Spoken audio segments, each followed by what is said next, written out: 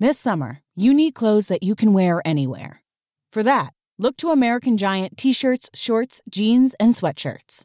American Giant makes everything in the USA, so when you buy, you create jobs and improve local communities all across the country.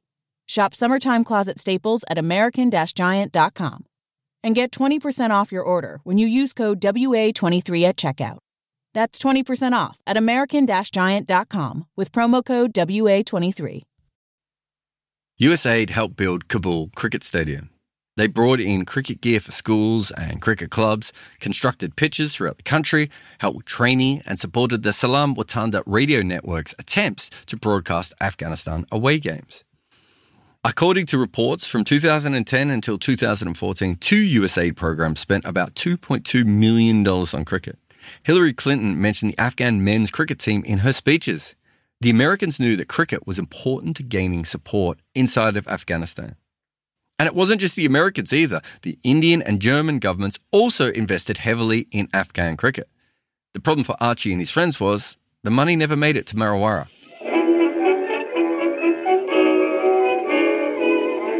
This is a new season of Double Century on a cricketer who never became professional.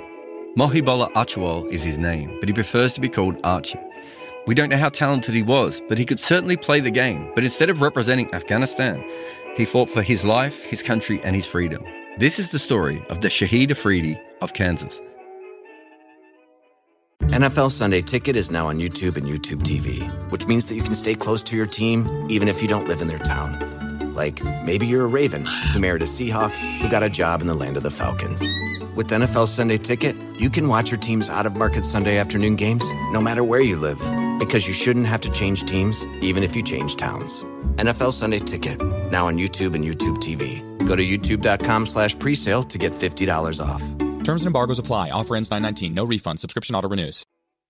Archie wanted to build a proper cricket ground in Mirwais. He started junior leagues. He brought prominent US Army officials to the ground. He tried to convince the governor of Kunar to help out, but no one would give him that much money for it.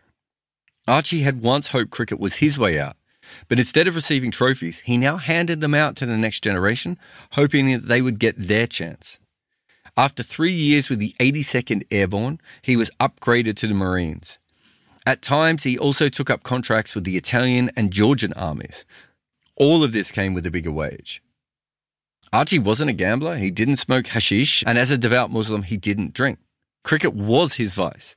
And once he set aside enough money to play cricket, help pay for equipment, tractor rental and ground costs, most of his money went to his family. Some went to Farman, but the bulk of his salary went to his parents. And they used his money to build themselves a new house. While his father was a good provider, the sort of money that Archie was earning, about $1,000 a month, made them quite wealthy in their village. And they were able to build a house far better than they ever could on a normal Afghan wage. They were very proud of their new home, and Archie was proud that he could give it to them. People had always said Archie would go far, but by just serving his country, as his father, uncles, and grandfather had done, he had managed to make his family's life better. However, being in the Marines also put him into the thick of trouble. Like in June of 2012, when he stood in smoke and dirt with blood in the air. Archie was bleeding, but he can also see that his fellow soldier, a medic, is in much worse condition. He dragged him around a building, knowing that he only had a few seconds, because the IED that had just exploded and put them in this situation was only ever the beginning. Quite soon after, the bullets would start flying. The medic was screaming in pain, and Archie was shooting back at shadows. He radioed the squad to tell them that they are both okay, and for them to find whoever is shooting at them. He also calls the Afghan police to get them to bring the truck, because the Marines' RMV won't fit in the streets, and there is nowhere for a helicopter to land. The police station is 1 mile away, but Archie knows it's probably a deadly mile.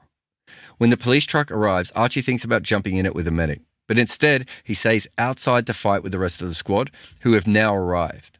Somehow the medic and Archie survive this.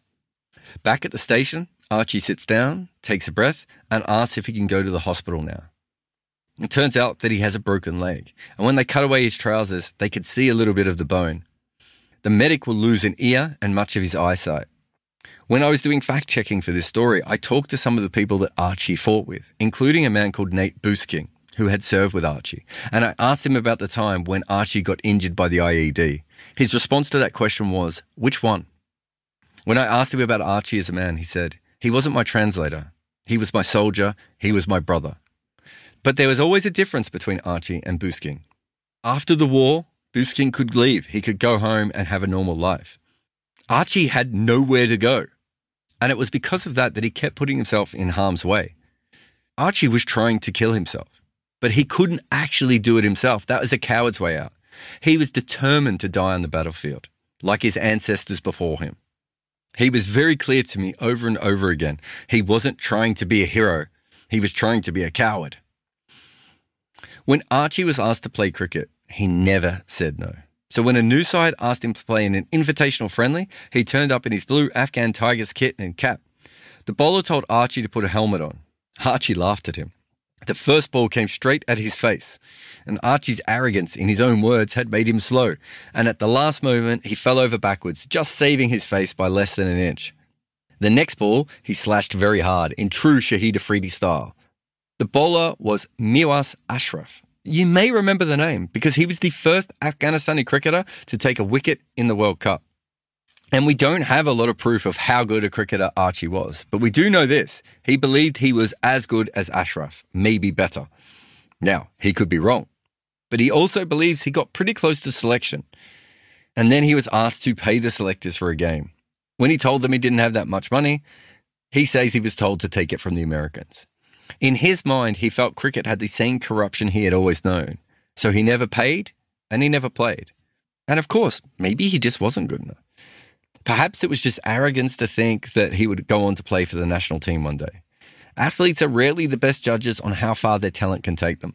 On the other hand, there is no way that he had prepared properly for that game.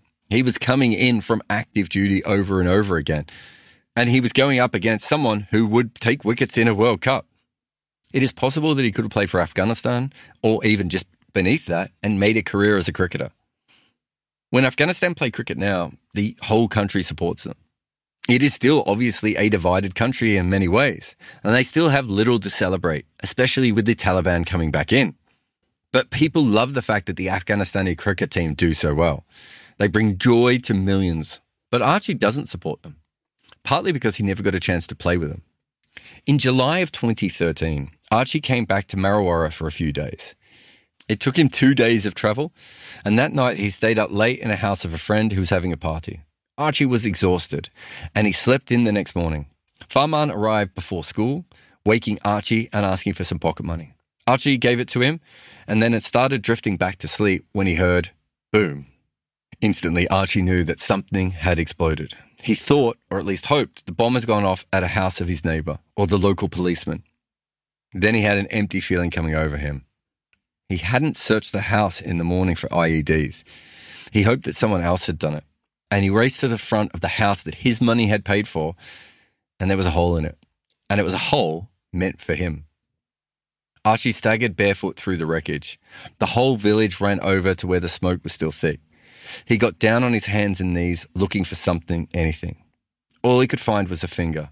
He couldn't find anything else of Farman. There were no tears from Archie, even though his 10-year-old cousin, his friend, his confidant, had passed away. At this point, he was a soldier with a death wish. He was prepared to die, but he wasn't prepared for someone like Farman to die because of him. The funeral was 2 hours later. Usually it would take longer. They would announce it so that everyone could come and pay their respects. This time they decided not to. The deceased would usually be bathed and placed on display, but there was nothing really left to wash or display of Farman. The box was virtually empty. Still, people sat around and chanted rhythmically. No one told Archie that it was his fault, but they stared at him, and he knew. In Mirwais, they have a special area in their cemetery for people who die under the age of 30. Since 2003, so many people would end up there. Archie will never forget Farman. He even started a small cricket tournament in his name. But the Taliban weren't just killing his family, they were killing everyone's family. Thanks for listening to Double Century. This podcast was made entirely possible by our supporters at Patreon. You can find the link in the show notes. Double Century is a podcast narrated, produced and co-written by me, Jared Kimber. Abhishek Mukherjee is the main writer and Nick McCorriston edits, mixes and co-produces the show.